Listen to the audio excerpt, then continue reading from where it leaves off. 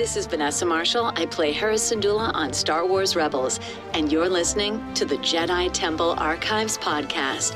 May the Force be with you always.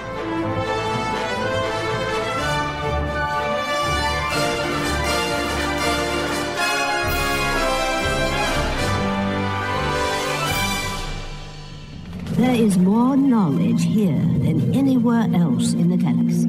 Only members of the Jedi Council are allowed access. Guarding the holocrons is one of the most important duties a Jedi can be given. Do you think you're up to the task?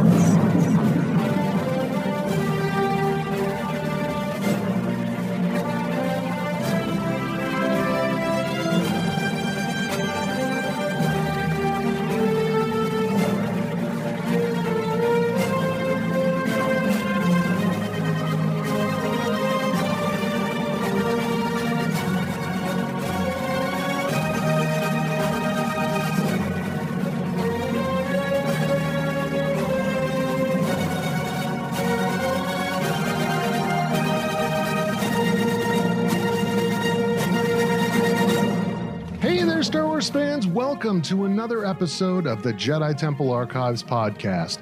I'm your host, Rob, and we are recording this episode on Monday, April 27th, 2020. Now, before we start the show, I do want to welcome our new sponsor, Audible.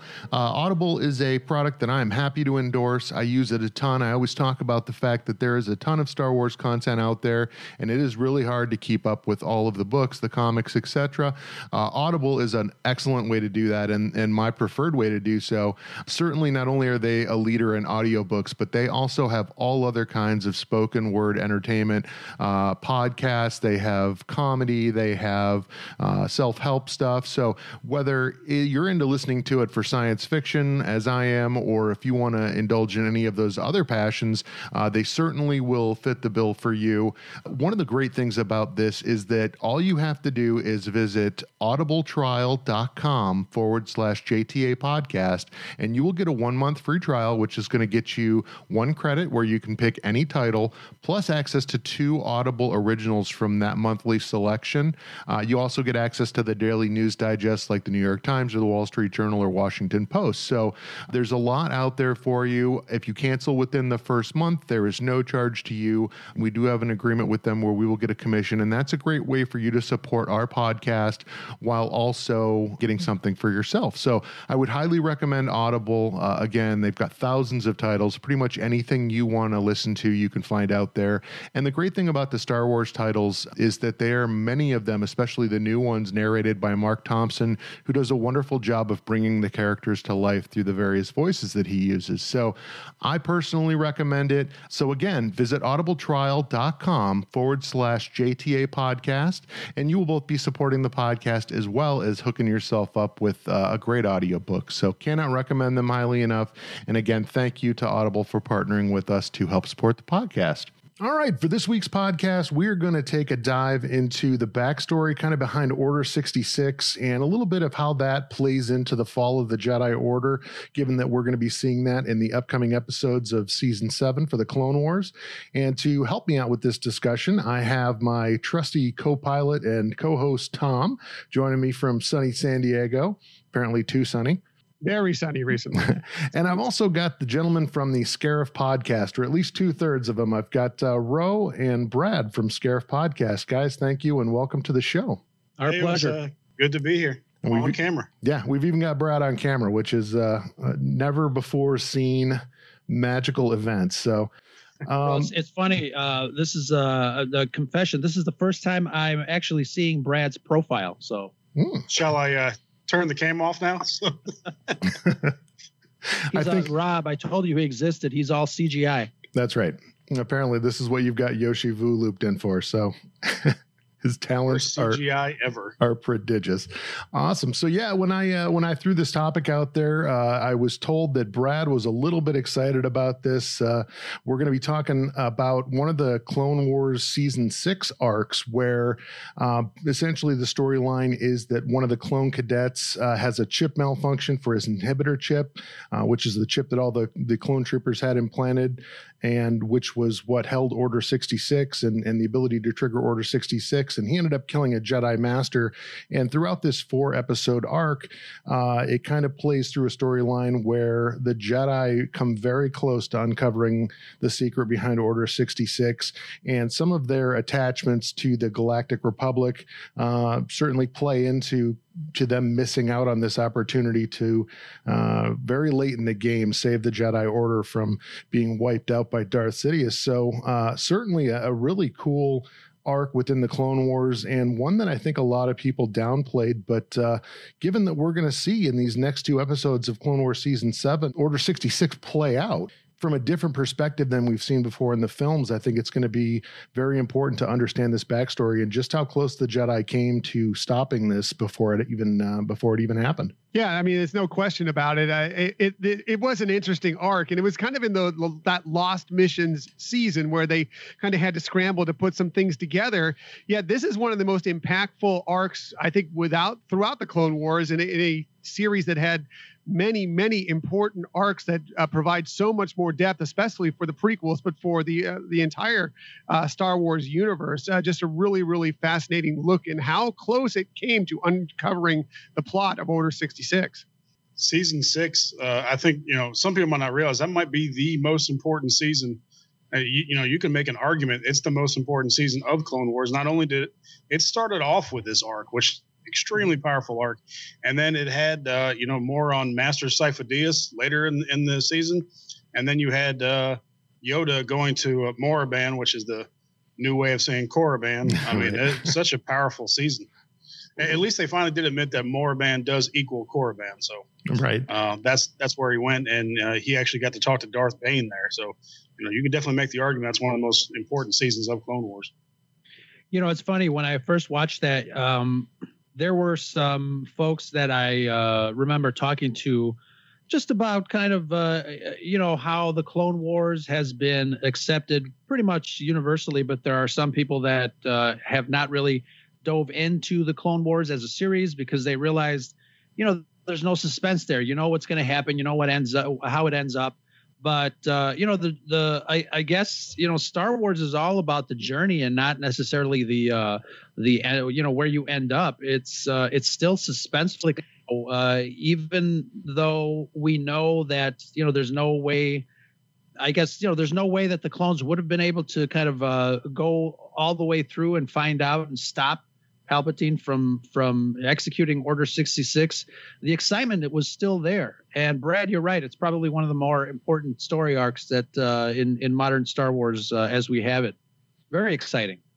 Yeah, I've always basically explained to people that the key with the Clone Wars is, it's exactly as you said. You may understand what the destination is, where they're going to arrive at, despite all these episodes, but those episodes give you context. Tom and I have talked ad nauseum in past episodes of the Jedi Temple Archives podcast that they really kind of help you form your connection. You get a greater sense of the depth of the tragedy of Anakin's fall. They tell you in the films what a hero he was and what a force for the light side he was. But you never really see a lot of that in the films. He just kind of comes off as a whiny kid. When you see him in the Clone Wars, you get a lot more of that.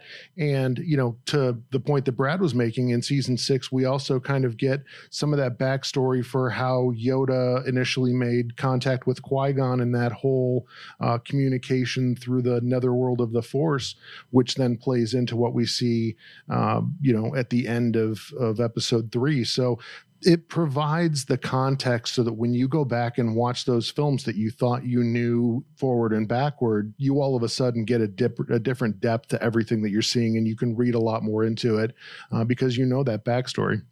I think that's the biggest part of the Clone Wars. I mean, one is just it's just entertaining for a Star Wars fan to go through and watch these. And some people didn't pick up on them for whatever reason. It was off on Cartoon Network and then it's lost on Netflix, and now it's finally made it to Disney Plus or whatever the case may be.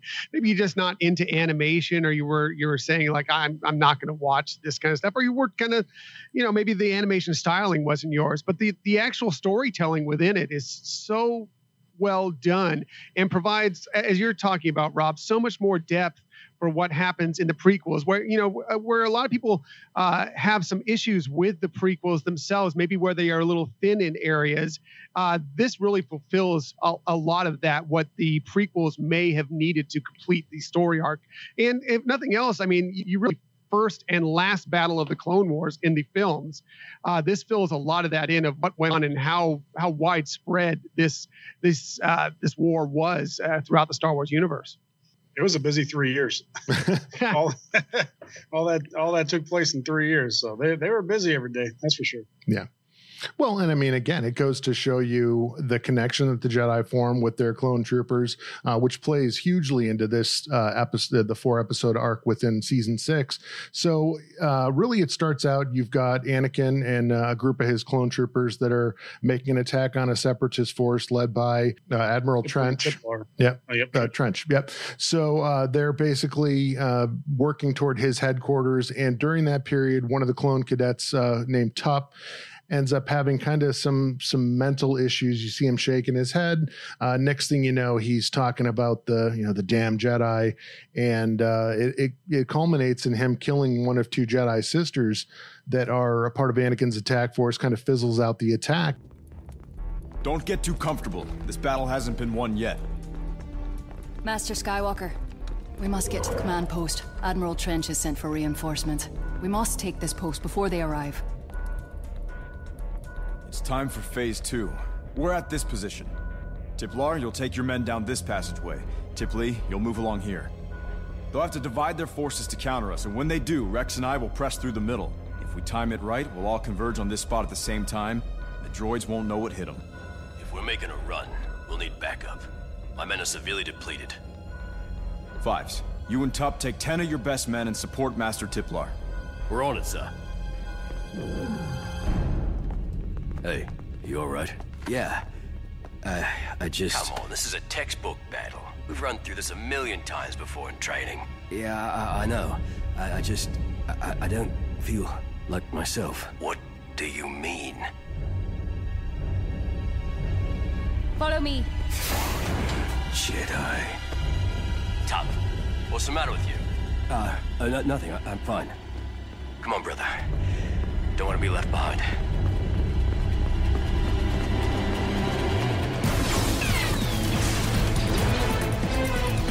Don't pull back! Push forward! Tup, hey, this is not the time to freeze up. Pull it together. We're almost to the finish line. Come on!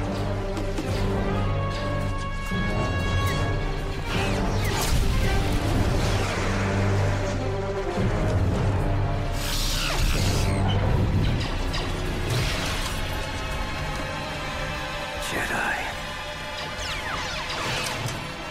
Good soldiers follow orders. Hey, Tup! On your right. Tup, now! Sister!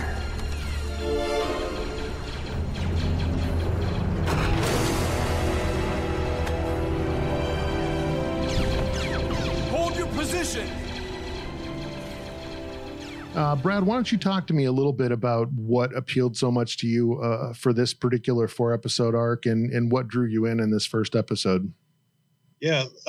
So first, there are so many, I talk on the Scarif Scuttlebutt all the time about, parallels to real life events.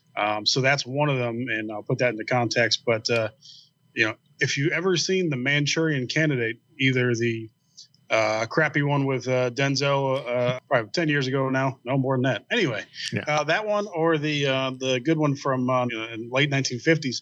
You don't need to watch those movies actually, because this it's basically a reenactment of The Manchurian Candidate and how somebody can be brainwashed into taking an action that is against their normal nature, against their normal thought processes. And it really does. I mean, if you read The Manchurian Candidate, that's what happened here. And then it shows how somebody who's trying to do good, in this case, Fives, after the fact, he's trying to do good. He's trying to get to the bottom of it.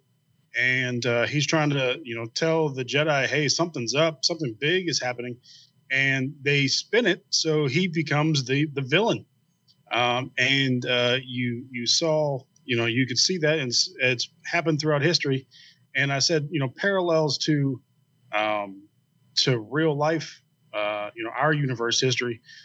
Ro and I, we've talked about my interest in and research into JFK. What really hit me about this one is how close it followed the events that happened after JFK was assassinated and trying to get custody of the body. Yeah. So in Dallas, you had the coroner's office there. They're like, hey, we need to do the autopsy here. And then you had the federal government, FBI, Secret Service, all of them coming and say, no, we're going to take this body. We're going to fly it to D.C., to Bethesda. We're going to do the autopsy there. And they got into it, and guns were literally drawn at the hospital in Dallas when the federal government said, no, we are taking this body. And that's when he was flown out to D.C.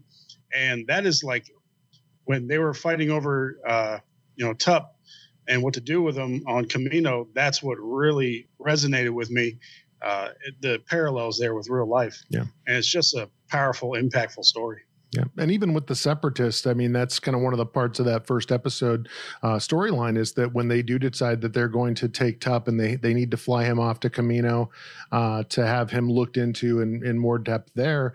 And by this point in time, it's been alerted, Dooku has been alerted as Lord Tyrannus, and he has kind of run it up the chain to Sidious that, hey, we've had a malfunction on one of these chips.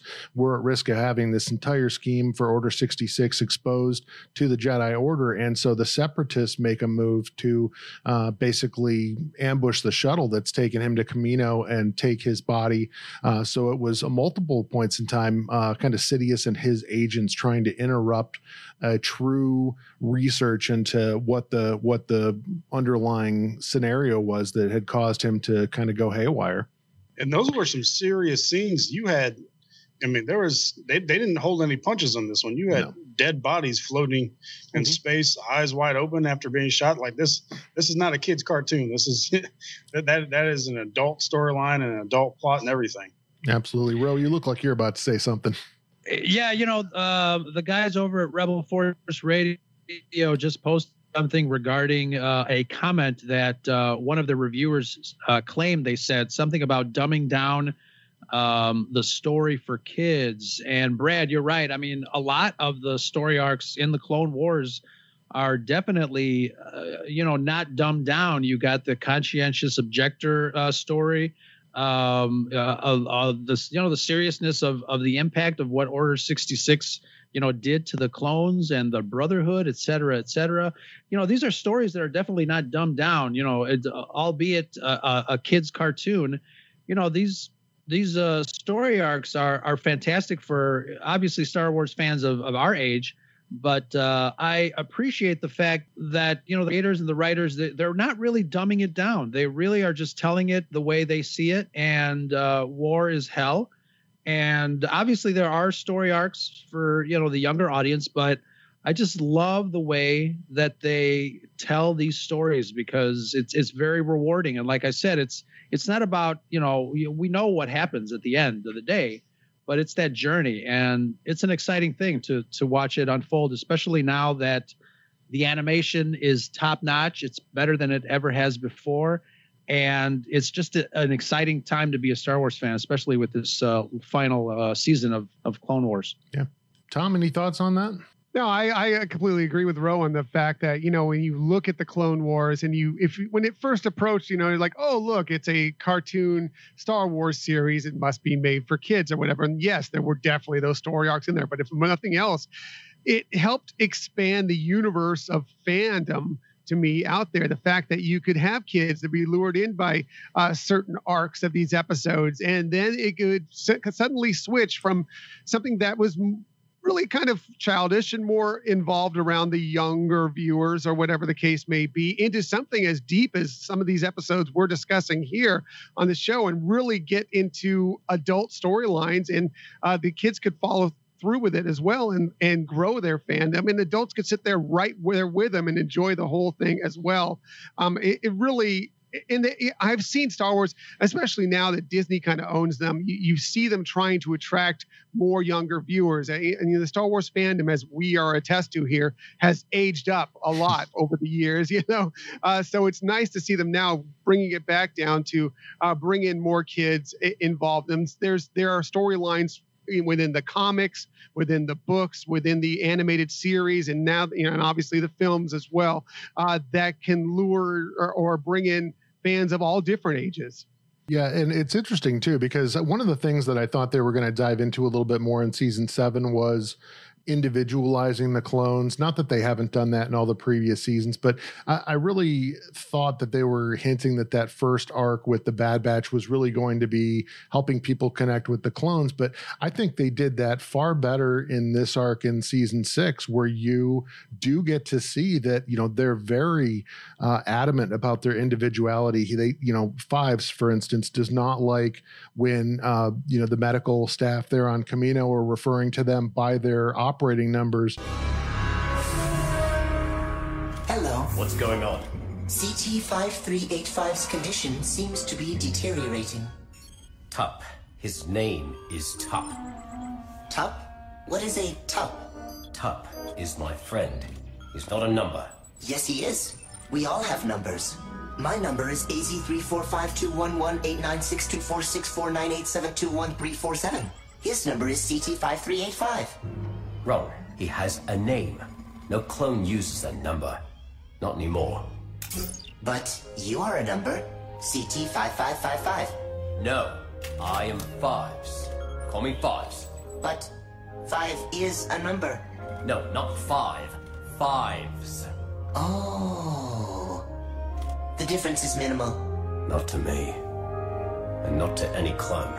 And he's talking about, that's Tup and I'm Fives. And so AZI-3, the droid that kind of helps Fives in that second and third episode, uncover what's going on with the inhibitor chips, has a hard time kind of understanding from a machine standpoint that they're individual. He thinks of them just as hardware for the Republic. And there's an argument to be made that even the Jedi kind of looked at the clones, certain Jedi at least. Anakin was far more personal with the clones under his command. But there were certainly Jedi that could have been accused of looking at them as just kind of expendable assets. And that is not what they are at all. And it just makes the whole arc with the clones ultimately being the demise of the Jedi even that much more personal because of these bonds that have been forged through 3+ years of intergalactic warfare. For instance, the first episode of Siege of Mandalore, you see Obi-Wan swoop in and save clone Commander Cody from the missile, knowing that within just a short period of time, Cody's going to be trying to blow Obi-Wan, off that ledge with the Varactyl that he's riding on. So they do a great job of making the clones individuals. And certainly this storyline, when we really get into it and the investigation that goes on in Kamino, where Fives, takes an extreme action of actually removing the inhibitor chip from Tup's head in an attempt to kind of show what the underlying cause of this is. He actually causes the death of someone he considers a friend. And that was an incredibly powerful portion of that second episode of this arc. Good work, AZ. You better get started before they figure out it's a false alarm. Right away. You might want to turn away for this part.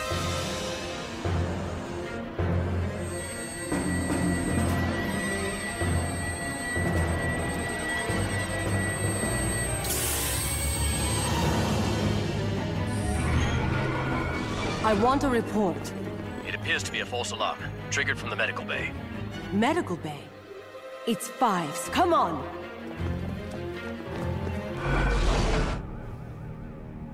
Is it done?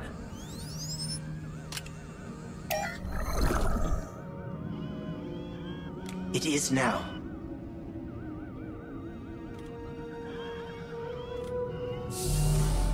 What have you done? We've saved my friend's life. This tumor is the cause of his illness. Give me that. You can't be trusted. Stand down, Trooper. General, I have evidence. It's right here.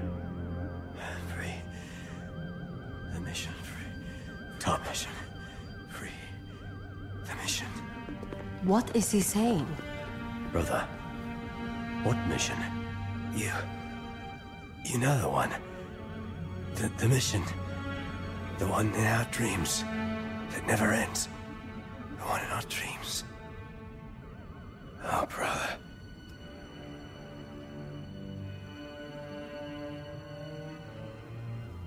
This is the end. Forget the mission. Oh, the nightmare. I'm free. No. I thought I saved him. Yeah, that's one of the things that excites me. And I think it's one of the things that is causing everybody to lose their proverbial fecal matter. We want to keep it family friendly here. Right. We're getting close. I think, there's a lot of talk on the internet as far as does everybody think that we're going to get to actually see another aspect, another, in my world, another camera angle of Order 66. I think it would definitely be a missed opportunity if we don't. I think we're definitely gonna see it. So it's that, emotional involvement with these characters that, everybody is just like on pins and needles. Mm-hmm. And like, you're right, Rob, we see, the clones working together with their Jedi counterparts. And we know that coming real soon, the tables are going to turn, and that's going to be awfully emotional. You see the difference if you have commanders like Obi-Wan or Anakin and the connection that they have with their troopers and Ahsoka as well, compared to, we talked on our last episode in the Scarif about Jedi Master Krell, I think his name was, the one that saw all the troops as he saw them as no more than droids. Really, they were droids with flesh, and that was about it. And he was willing to sacrifice his entire brigade if he had to. But then you have the connection of, I got goosebumps when I saw those guys with when they had their helmets painted with for Ahsoka. And I'm like, that is some loyalty right there. So Rob, you're right on. Like it makes Order 66 that much more painful that, they can be triggered, not triggered like we use these days, but literally triggered to turn on their, Jedi commanders and assassinate them like that. Yeah. I thought your parallel to Manchurian Candidate was excellent. I mean, that is just it. It's totally going, not just, making you do something that you might not otherwise have done, but to do something that is completely contrary to who you are as a person. And that is terrifying, I think, for a lot of people. And it's, one of the great tragedies of what's going on. But, not to completely derail the conversation, but part of this episode, I also wanted to get into a little bit about what led to the fall of the Jedi Order, kind of the twilight of the Jedi. And, I know that it's been brought up on a couple other occasions, a couple of live streams we've done with Scarif for sure. But this whole idea of the Jedi forbidding attachment, and yet as an order, they have this enormous attachment to the Republic that really was the blinders over their eyes. And it plays into this arc in terms of the trust that they put in Palpatine to help them uncover what went on with these chips.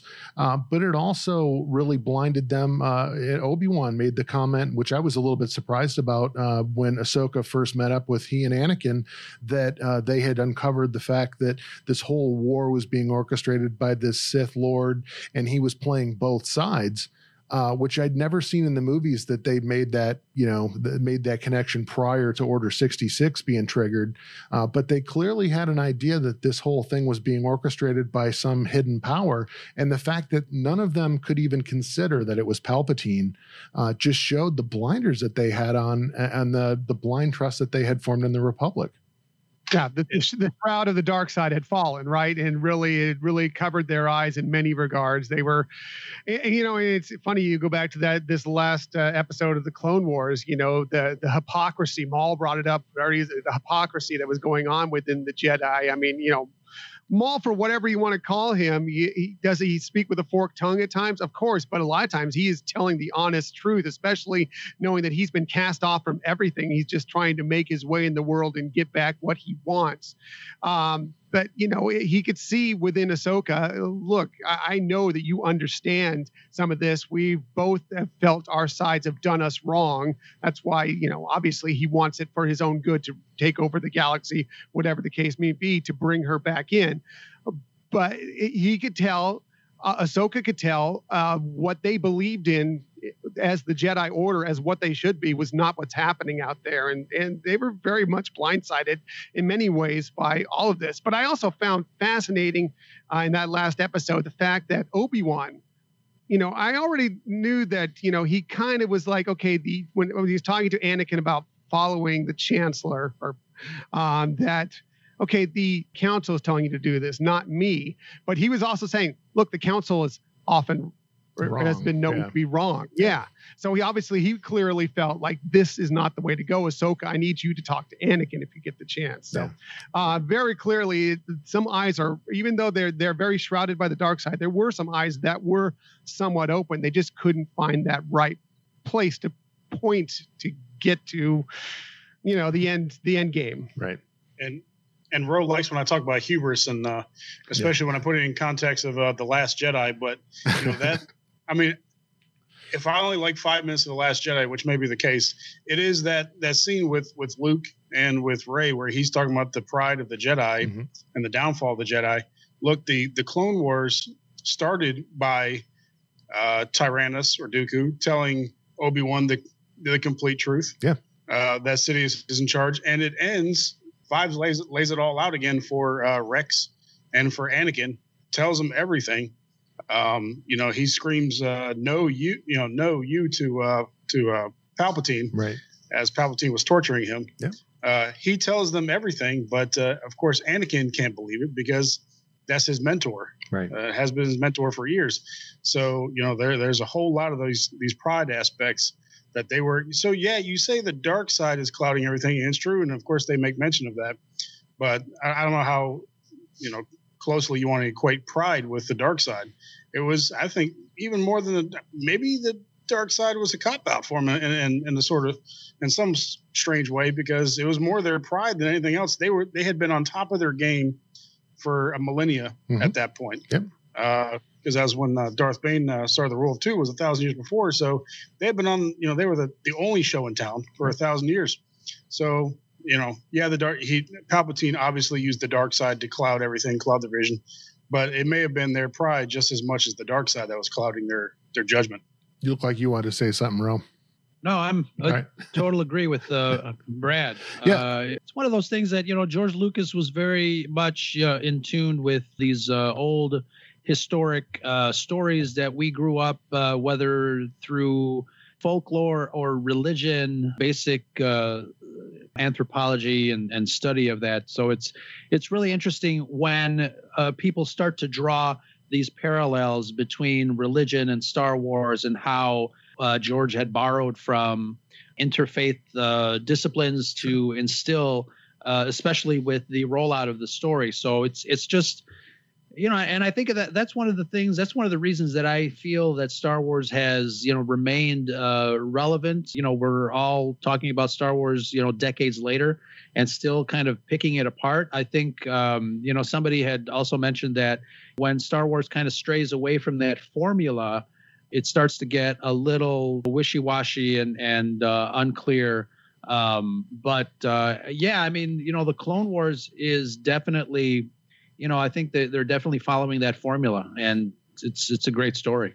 Yeah, I actually, the point that kind of jumped into my head as you guys were talking about the Jedi and their hubris and their blindness to what was going on around them, is they talk about in Revenge of the Sith the fact that their ability to use the Force has been diminished, and as Brad said, they've been relying on the Force to tell them everything about the world around them for ages.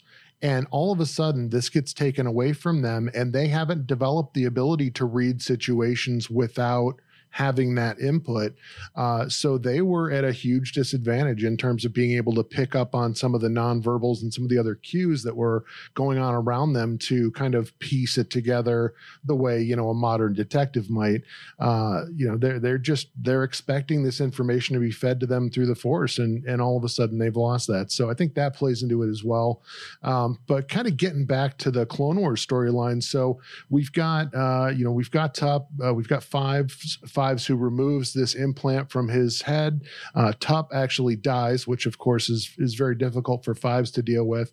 And Fives needs something to compare that chip that was removed, that implant, against, and he ends up having the medical droid remove his own chip. Hold still. This will not hurt a bit. You do know what you're doing, right? Why, yes. I have been programmed to perform over 100... All right. Let's do this.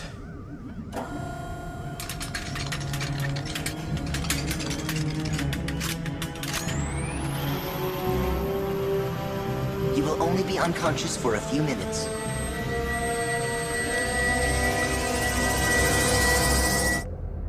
There's no sign of them, General. They must have escaped by now. Escape was never their intention. They're investigating, searching. Their appearance in the genetics labs proves this. But what are they searching for? Well, was it there? Yes. Identical in structure. However, it appears that the one I found in your friend had malfunctioned, while yours is perfectly intact. Are you sure his breakdown was isolated? There is no way of knowing that.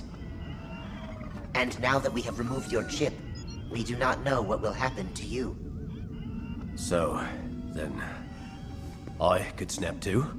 Possibly.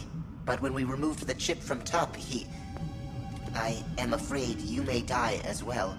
I need to know if more clones than just Tup and I have these, and when we were implanted with them. My analysis suggests implantation took place at the earliest stage of development. Most likely when you and Tup were only embryos. Then we have to start there. So this is the first time we end up with a clone, like a healthy clone that's actually removed this inhibitor chip. And we know this plays into some of the downstream story that we're likely to see in these upcoming episodes. Because with Rebels, and I won't go too deep into it just because there are likely people out there that haven't seen Star Wars Rebels, and certainly we could go on a bender about why that might be useful.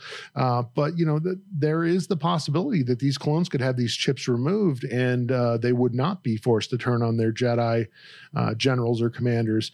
And so, Fives is really the first example of that we see within the Clone Wars. Yeah, I think there's that key, and there's another key. I think it may have been in the second or third episode where Lama Su talks about how the Jedi have had a strange impact on their clones, and they've kind of made the clones sway from their programming that they had on Kamino just by their personalities.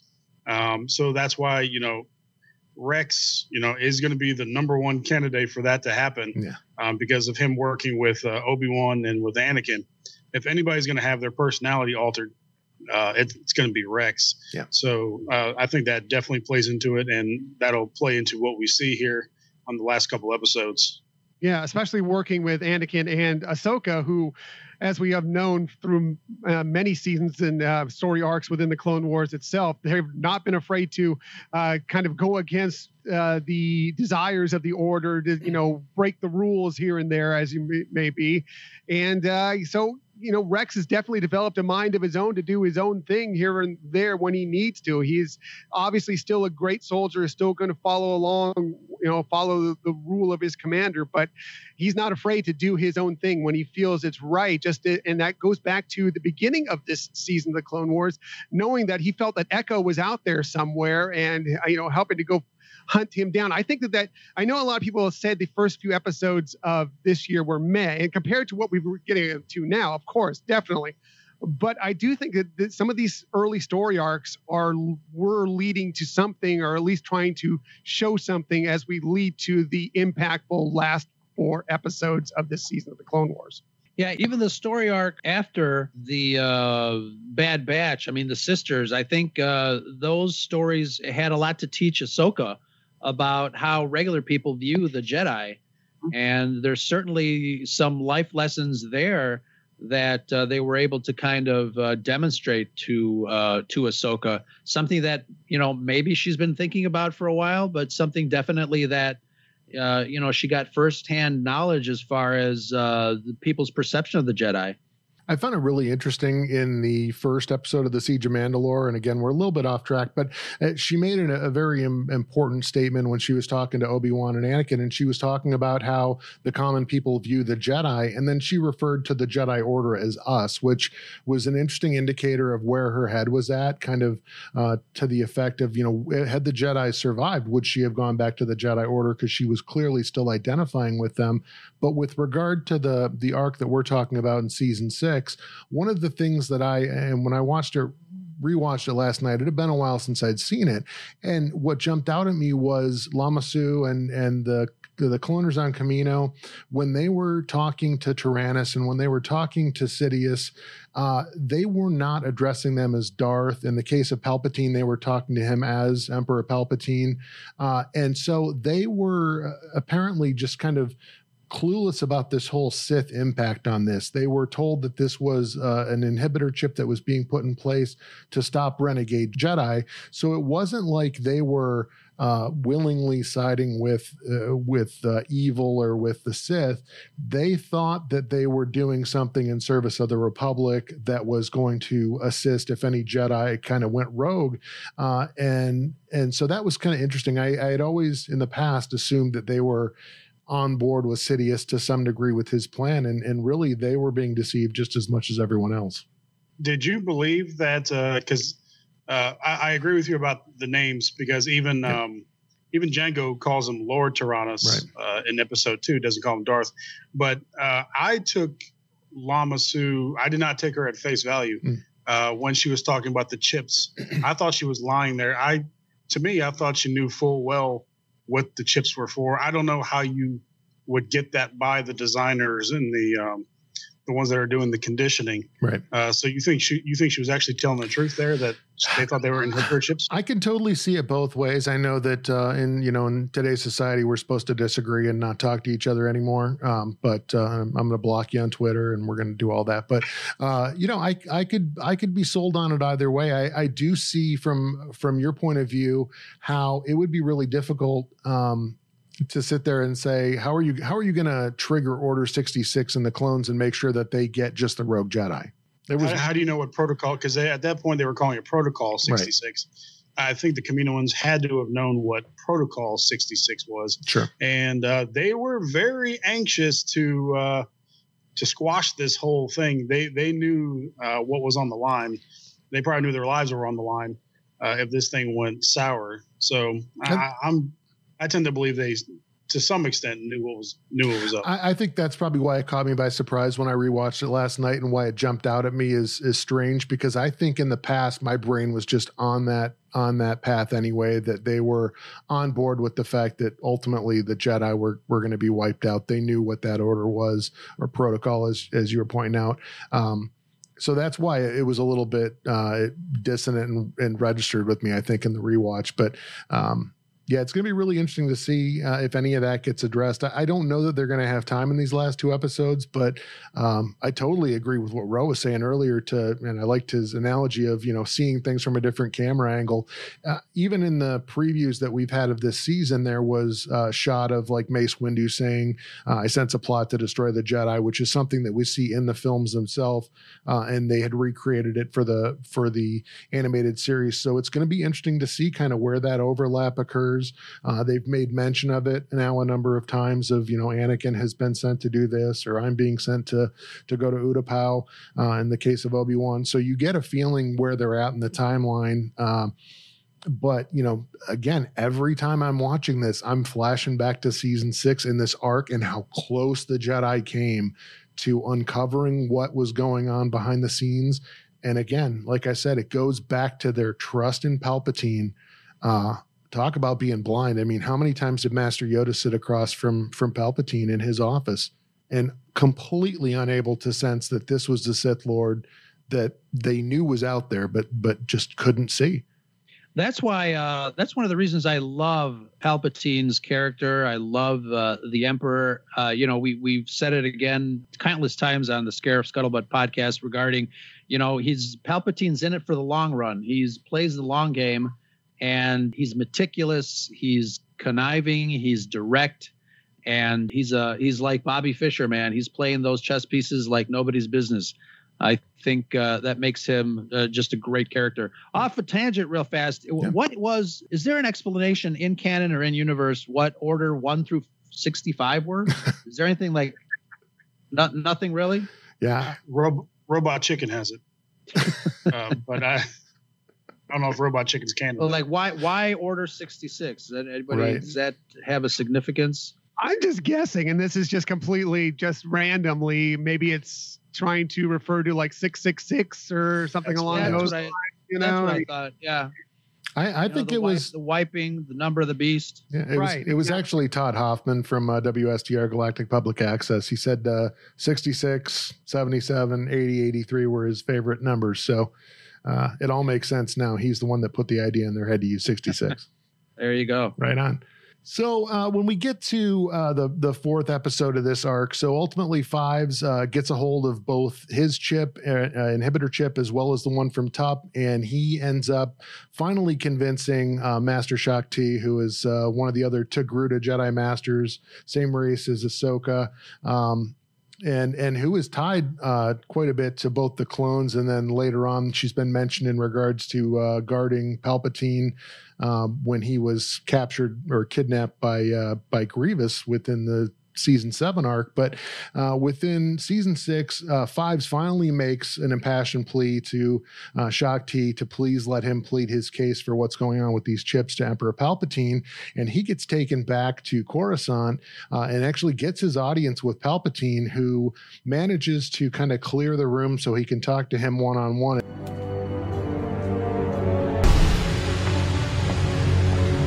Greetings, Master Jedi. The Chancellor is waiting inside. Mission. No, you drugged me. There, Soldier. Don't strain. Sir. Guards, let him down, please. Now, Trooper, what brings you before me? The chips, Chancellor. Chips? These were removed from both clone troopers. Clone Trooper Fives claims they are the cause of the problem. Those are inhibitor chips, which are placed in clones to make them less aggressive and more compliant to orders.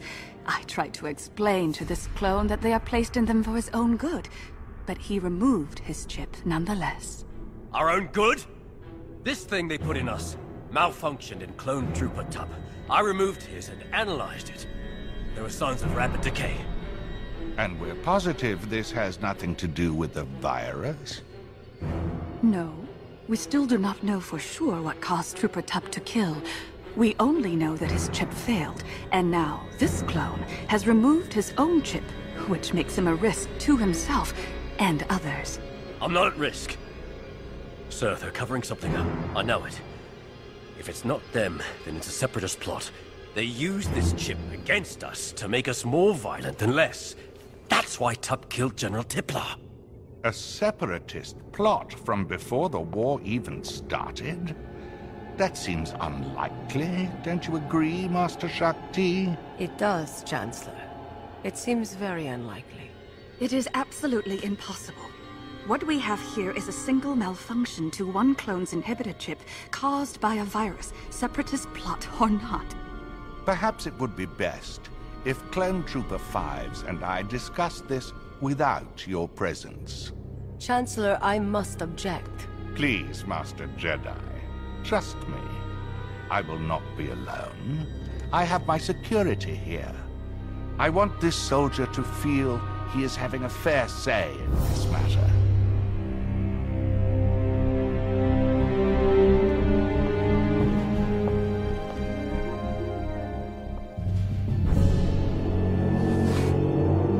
Now, Where were we?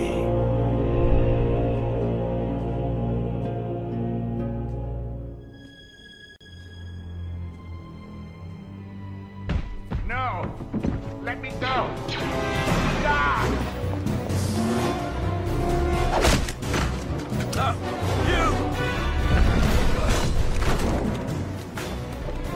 He tried to kill me. It was so sudden.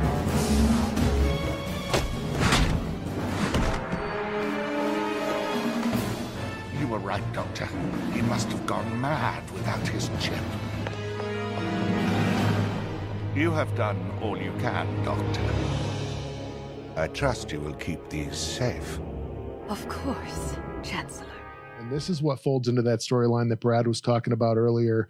The sense that really truth is a lot about who's telling the story. And in this case, Palpatine made it look like Fives had made an attack on him and put Fives in a position where he kind of had to run for his life. Again, it's just another example of, and you see Shakti, who is present for this whole thing. She just, swallows the whole thing, hook, line, and sinker, never thinks to question Palpatine, and the suspicion falls on Fives. So that kind of leads into the final act of this episode. Yeah, I love that you were mentioning Shakti, and I don't know if anybody caught it. I about laughed my ass off when they mentioned Shakti, because if you remember episode 3, there was about 5 different deleted scenes where Shakti died at the beginning of Revenge of the Sith, but they deleted every single one of them. Yep. So I think that's why they said, hey, Shakti is supposed to be guarding the Chancellor, but no one's heard from her. Right. And I think that was a little nod to the 5 deleted scenes where she got killed in various ways by Grievous and others. Yep. But yeah, the Chancellor spins it perfectly where he said, we had these inhibitor chips to make you guys basically docile and behave nicely. But you decided to take yours out, and now he's acting crazy. Right. I mean, he just spun it just so perfectly. And it made him run. It goes back to what Ro was saying. I mean, he is the master of the long game. The grand plan that the Sith had spent 1,000+ years bringing to fruition, and Palpatine clearly knew that he was the person to finally pull the trigger on destroying the Jedi. Certainly, Lord knows he went through apprentices, one at a time. But when you guys were talking a little bit about, I know your last episode that you had just recorded and it's going to be out later this week, you were talking a little bit about Qui-Gon and Obi-Wan. And did you get into at all whether you think that Palpatine would have had an easy a time turning Anakin as he did had Qui-Gon actually lived? Ro, you want to take that one?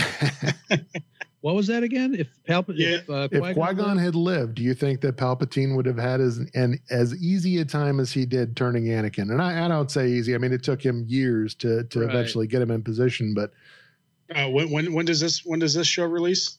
No, we definitely got into that, and I think the consensus, that we had a pretty good discussion on free will versus predestiny. No matter who his teacher was, would he have eventually fallen, and would there have been a Darth Vader no matter what? Yep.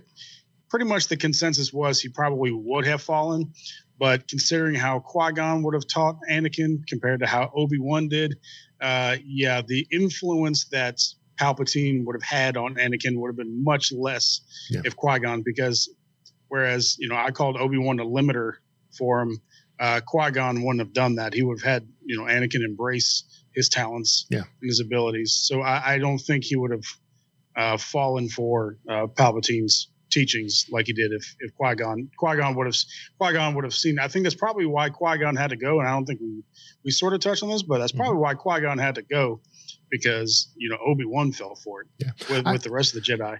I don't see Qui-Gon would not have. Yeah, I don't see Qui-Gon forming as deep a personal relationship with Anakin as Obi-Wan was willing to do, which I think would have been an interesting factor in it. But anyway, we don't have to get into that whole discussion here. I definitely want to drive people over to Scarif Scuttlebutt podcast. Again, that episode, Ro, I think you said we're releasing it on Thursday. That is dropping Thursday. Yeah, deep dives, man. We love, talking. Free will. Lord of the Force, and those are things that we love, just kind of sinking our teeth into, because we get real passionate about that, especially when Alex is on board. We're all just chomping at the bit. Yeah, we're here at the Temple Archives. We're trying to make sure we teach people at a much broader level. But if you want to get into the greater mysteries of the Force, definitely step into the Scarif Scuttlebutt podcast, because they get into some of the deep stuff for sure. So when we get to the end of the last episode of this particular arc, and we kind of see what happens to Fives. What are we here for, Fives? I need your help. I know you do. We know you're not well. It's been rough for you these past couple days. I'm not crazy! Please, just hear what I have to say. We're here to help you, Fives. Just come with us. Let us take you back to the temple.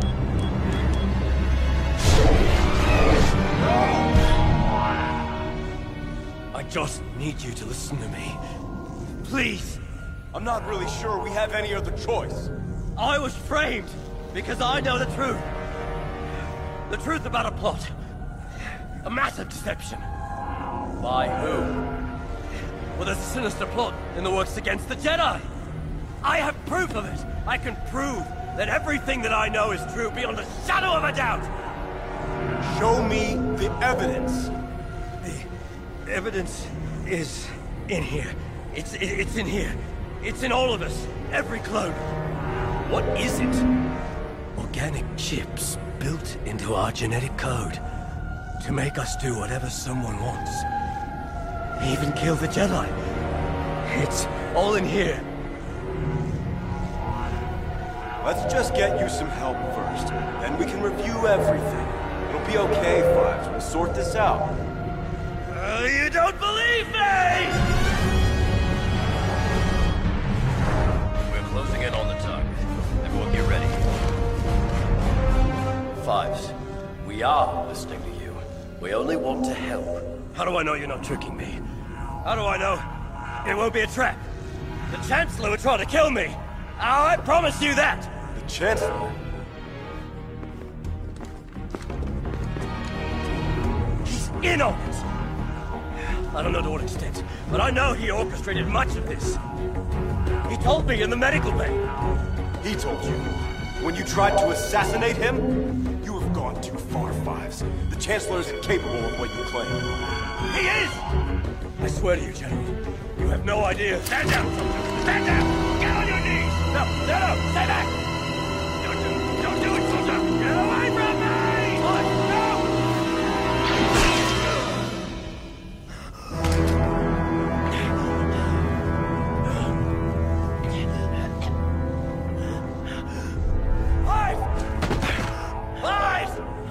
Fives! Get this ray shield off! Fives. Brother. Call for help! We need a medic! Rex. Fives. It's bigger than any of us. Than anything I could have imagined.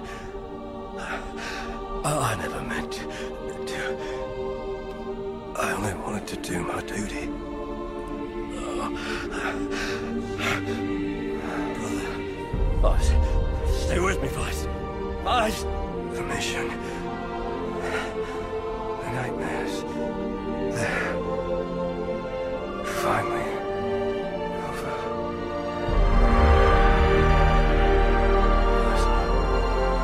Fives. Come on, Fives. Don't go. Stay with me. Stay with me. Fives. Fives. Don't go.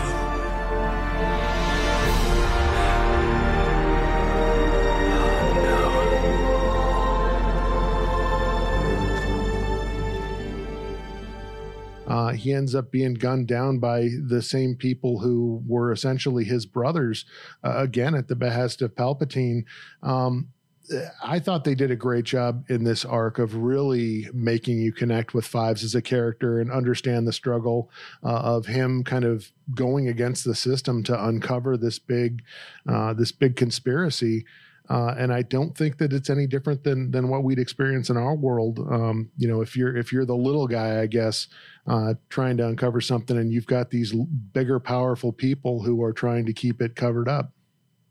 Yeah, you got to feel for poor Fives. I mean, it starts off where he doesn't understand his friend is having these issues. Is it an illness, some sort of bug or something that's going on? He finds out it's this chip. He finds out that he's had it. He's like, I think we all have them. Every single clone has them. So he's finding this out. He's getting shipped back to Coruscant there to go tell his story, to tell what he believes is going on, and then the Chancellor turns on him and blames him. So now he's got to run for his life, and he's just completely out of his mind about this. He tries to get Rex and Anakin together, and he's rambling very confusedly almost about this. It's honest to understand why they might not have believed him. One, they also believe he might be sick for one part of it. So, okay, this is the fever kicking in or whatever the case may be. He's got the coronavirus. And then he's trying to tell the story and he can't get it out and no one's believing him. So you got to feel for the poor guy. Yeah, man, he's Oswald. Going back to my JFK, my JFK reference. I mean, Oswald literally said, "I'm the patsy. I'm a patsy." Yeah. And of course, what does he look like? Number one, they sold him as the guy right away. And he looked crazy when you say stuff like that. You look crazy, but I know I'm not the only one. I'm sure you guys all love the little quotes at the beginning of the show. Yeah. And I think the last one sums up the best. The popular belief isn't always the correct one. Yep. And I think it pretty much sums up Fives' entire arc and his plight. He's trying to convey that and trying to convey a huge threat, and no one wants to believe him. Yeah. Mm-hmm. So.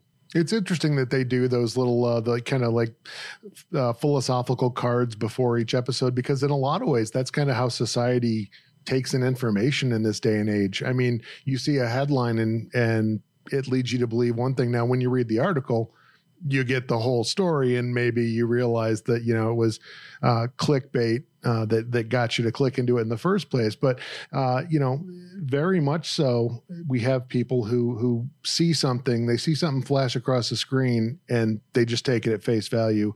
And in the case of Fives, it's really too bad that no one was listening. I mean, the Jedi Council at the end of this episode, Palpatine, again, right in front of the entire Jedi Council, selling his whole pile of fecal matter, as Ro was saying earlier in the episode, and the Jedi Council just buy this hook, line, and sinker to believe that this. Don't worry, we're not gonna let this happen again, and the clones are fine, and we're gonna make sure this is all taken care of. And again, had they just taken it a little bit further, had they been a little bit more adamant about getting their hands on those chips and doing their own analysis on them, we could have had a completely different story.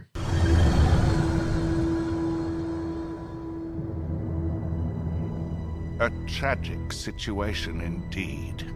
About the clones' breakdowns, have we discovered any new evidence? I've had my own personal doctors examine both bodies. It appears Nala Se did miss something in her examination. Another cause your doctors found? A parasite. Native to Ringo Vinda. Probably in a canteen of water they both shared. It did cause the inhibitors to decay once the parasite had taken hold. It is very rare. However, just to be cautious, we have prepared an inoculation for every clone trooper in our army. So, I guess it's over then. Yes. We can finally put this whole wretched situation behind us. We must direct our attention back to the war at hand. Each day, we grow closer and closer to victory.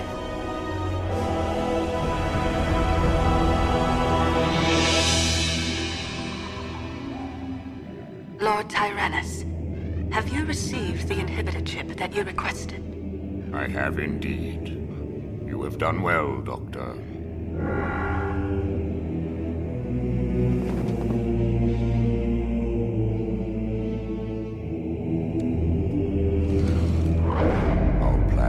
Gone undiscovered, Master. The clone in question is now dead, and the Jedi still suspect nothing. Good. Destroy all evidence. When the time comes, no one will be able to stop our plan to execute Order 66.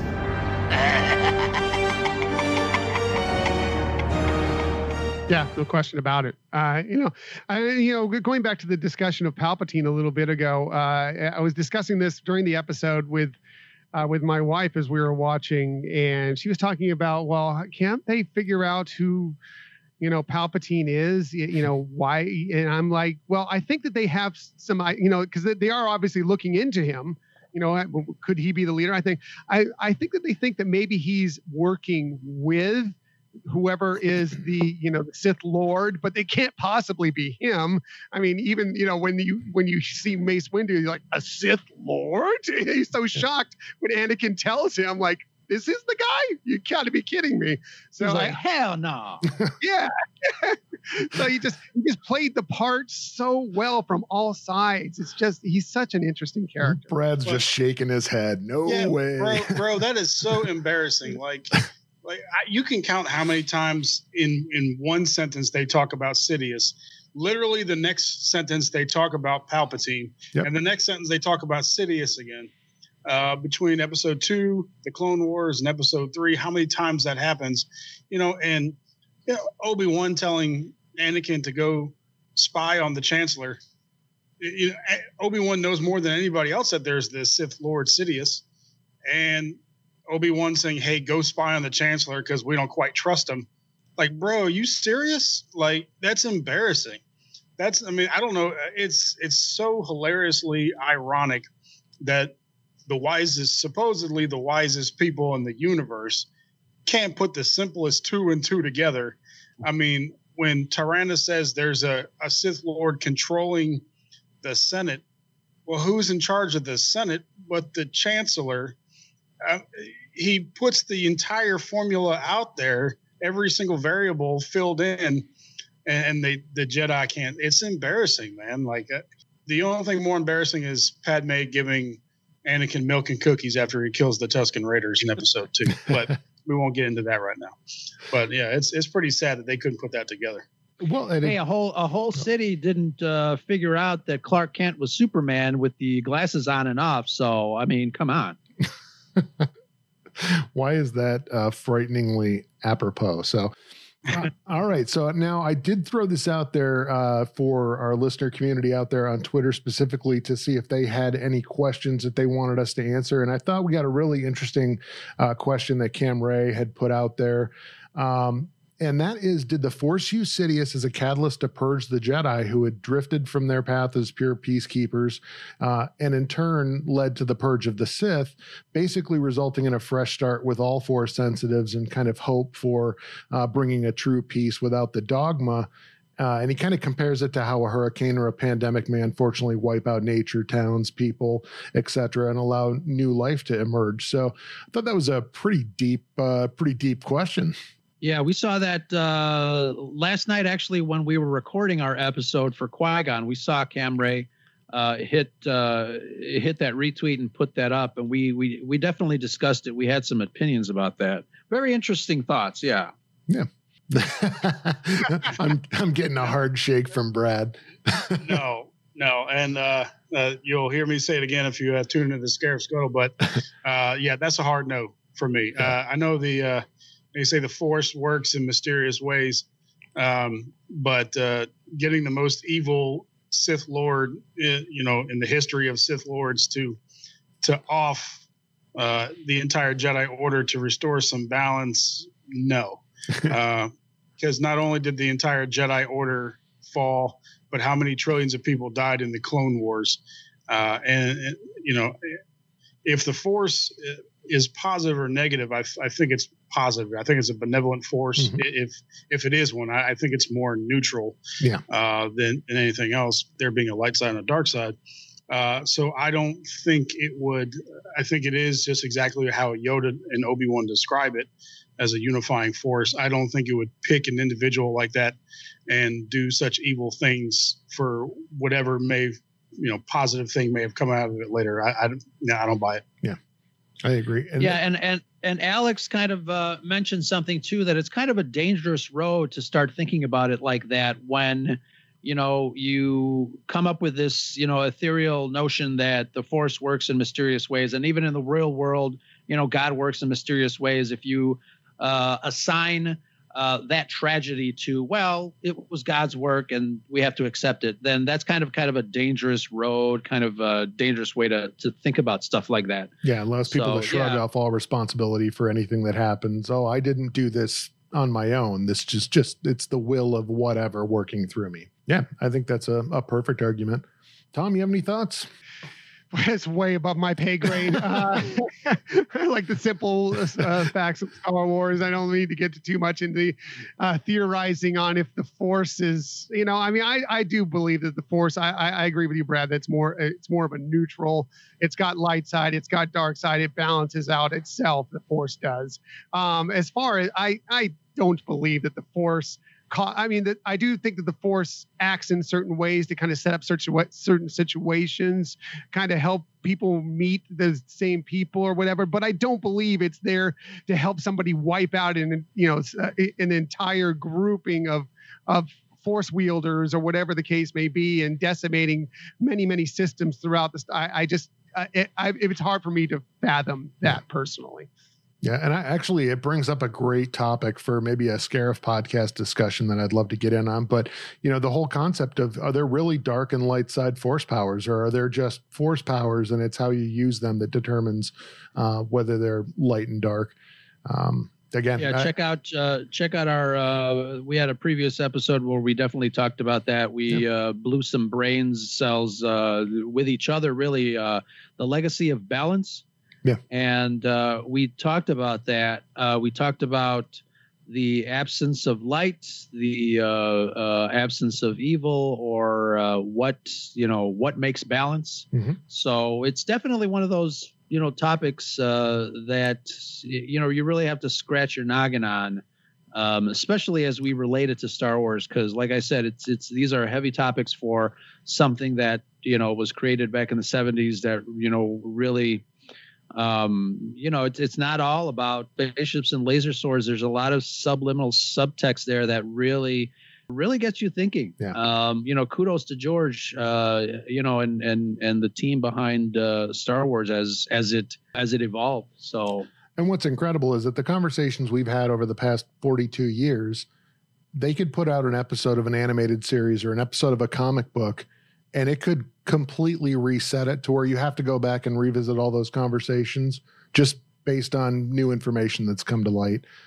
Sure. That forces you to look at things in a different context. So, yeah, Alex and I were pretty diametrically opposed on that particular topic. He was of the belief that the dark side is an evil force. Myself, I don't see the dark side as an evil force itself. I think those who already have personality issues, anger, rage, hate, jealousy, fear, all those things, those are the ones that are more apt to use the dark side and then abuse it. Because contrary to what some of the Lucasfilm employees will say nowadays, Luke definitely force choked a couple of Gamorreans at the beginning of Return of the Jedi. And historically, force choking has always been equated with a dark side power. Yeah. So Luke used the dark side there to get his way into to Jabba's palace to free Han. Yep. And he was able to maintain his neutrality or his pull to the light.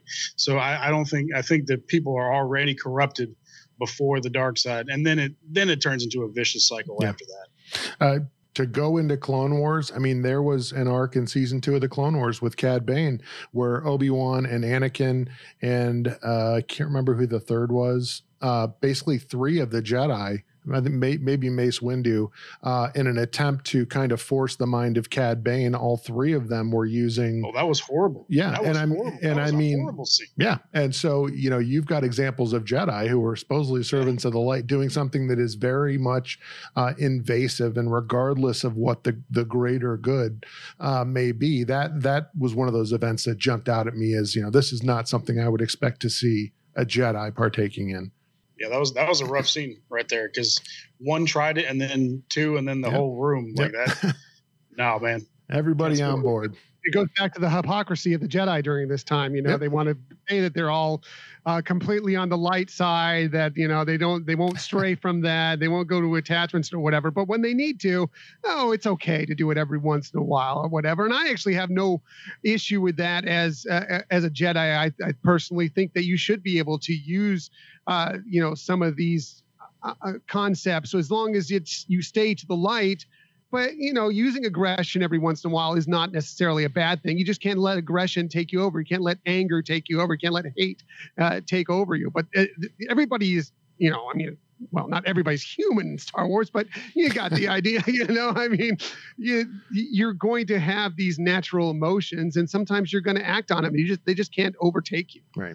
Well, it was a great discussion. I think it's definitely an incredible arc. I would encourage anyone who has not gone out there and checked it out. And really, to Brad's point, to go out and check out all of season 6 of the Clone Wars if you have not watched it. They're great in the sense that you can watch them completely separate from all the seasons that came before without really ruining anything. And you can really get some cool backstory on a lot of stuff that ties in with the films. So there is a huge advantage to going and checking it out. And you definitely got time. Those 4 episodes that we're talking about don't take maybe a little more, hour and 15 minutes, I think, to get through all 4 of them. So it's not a huge time investment. These are quick little one pop episodes that are maybe 22 minutes long, I think they run. So definitely go check that out. Ro and Brad, thank you guys so much for coming on. Why don't you tell our listeners where they can find you guys and the Scarif podcast? Yeah, so the Scarif Scuttlebutt podcast, we are everywhere you can think of getting your favorite podcasts, iTunes, Stitcher, Spotify, Google Play, wherever you guys find your favorite podcasts. But we're mostly active on Twitter. Brad and I run the account, so we have a lot of fun interacting with a lot of our followers, just having fun out there. We're you guys were talking about how we just recorded our Qui-Gon episode, and that'll come out on Thursday. Had a lot of fun with the entire crew, Alex and Brad, just talking about this deep stuff. And we get into a little bit of some of the stuff that we talked about, especially between the relationships with Obi-Wan, Qui-Gon, and Anakin. So a lot of great stuff, a lot of fun stuff. Yeah, Ro, also you've got a Red 5 initiative that I keep seeing pop up on Twitter, and a big announcement for that coming out on May the 4th. So I'm guessing people should check that out as well. Yeah, we're gonna make an announcement on May 4th. We've gathered some resources and pooled our, I guess you'd call them, our podcast partners to join in on this adventure.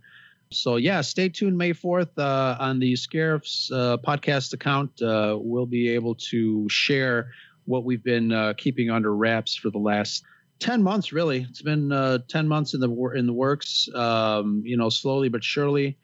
I was telling some folks, people know that we kind of treat each episode with a lot of TLC. We don't want to just release stuff just to release it. We take our time.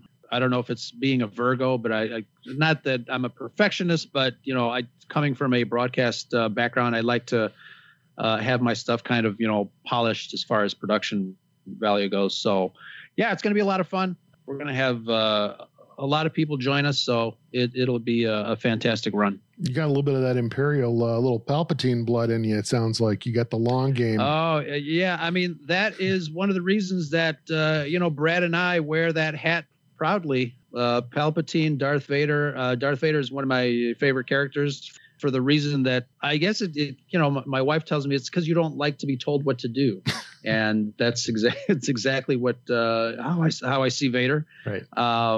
But yeah, it's all about power.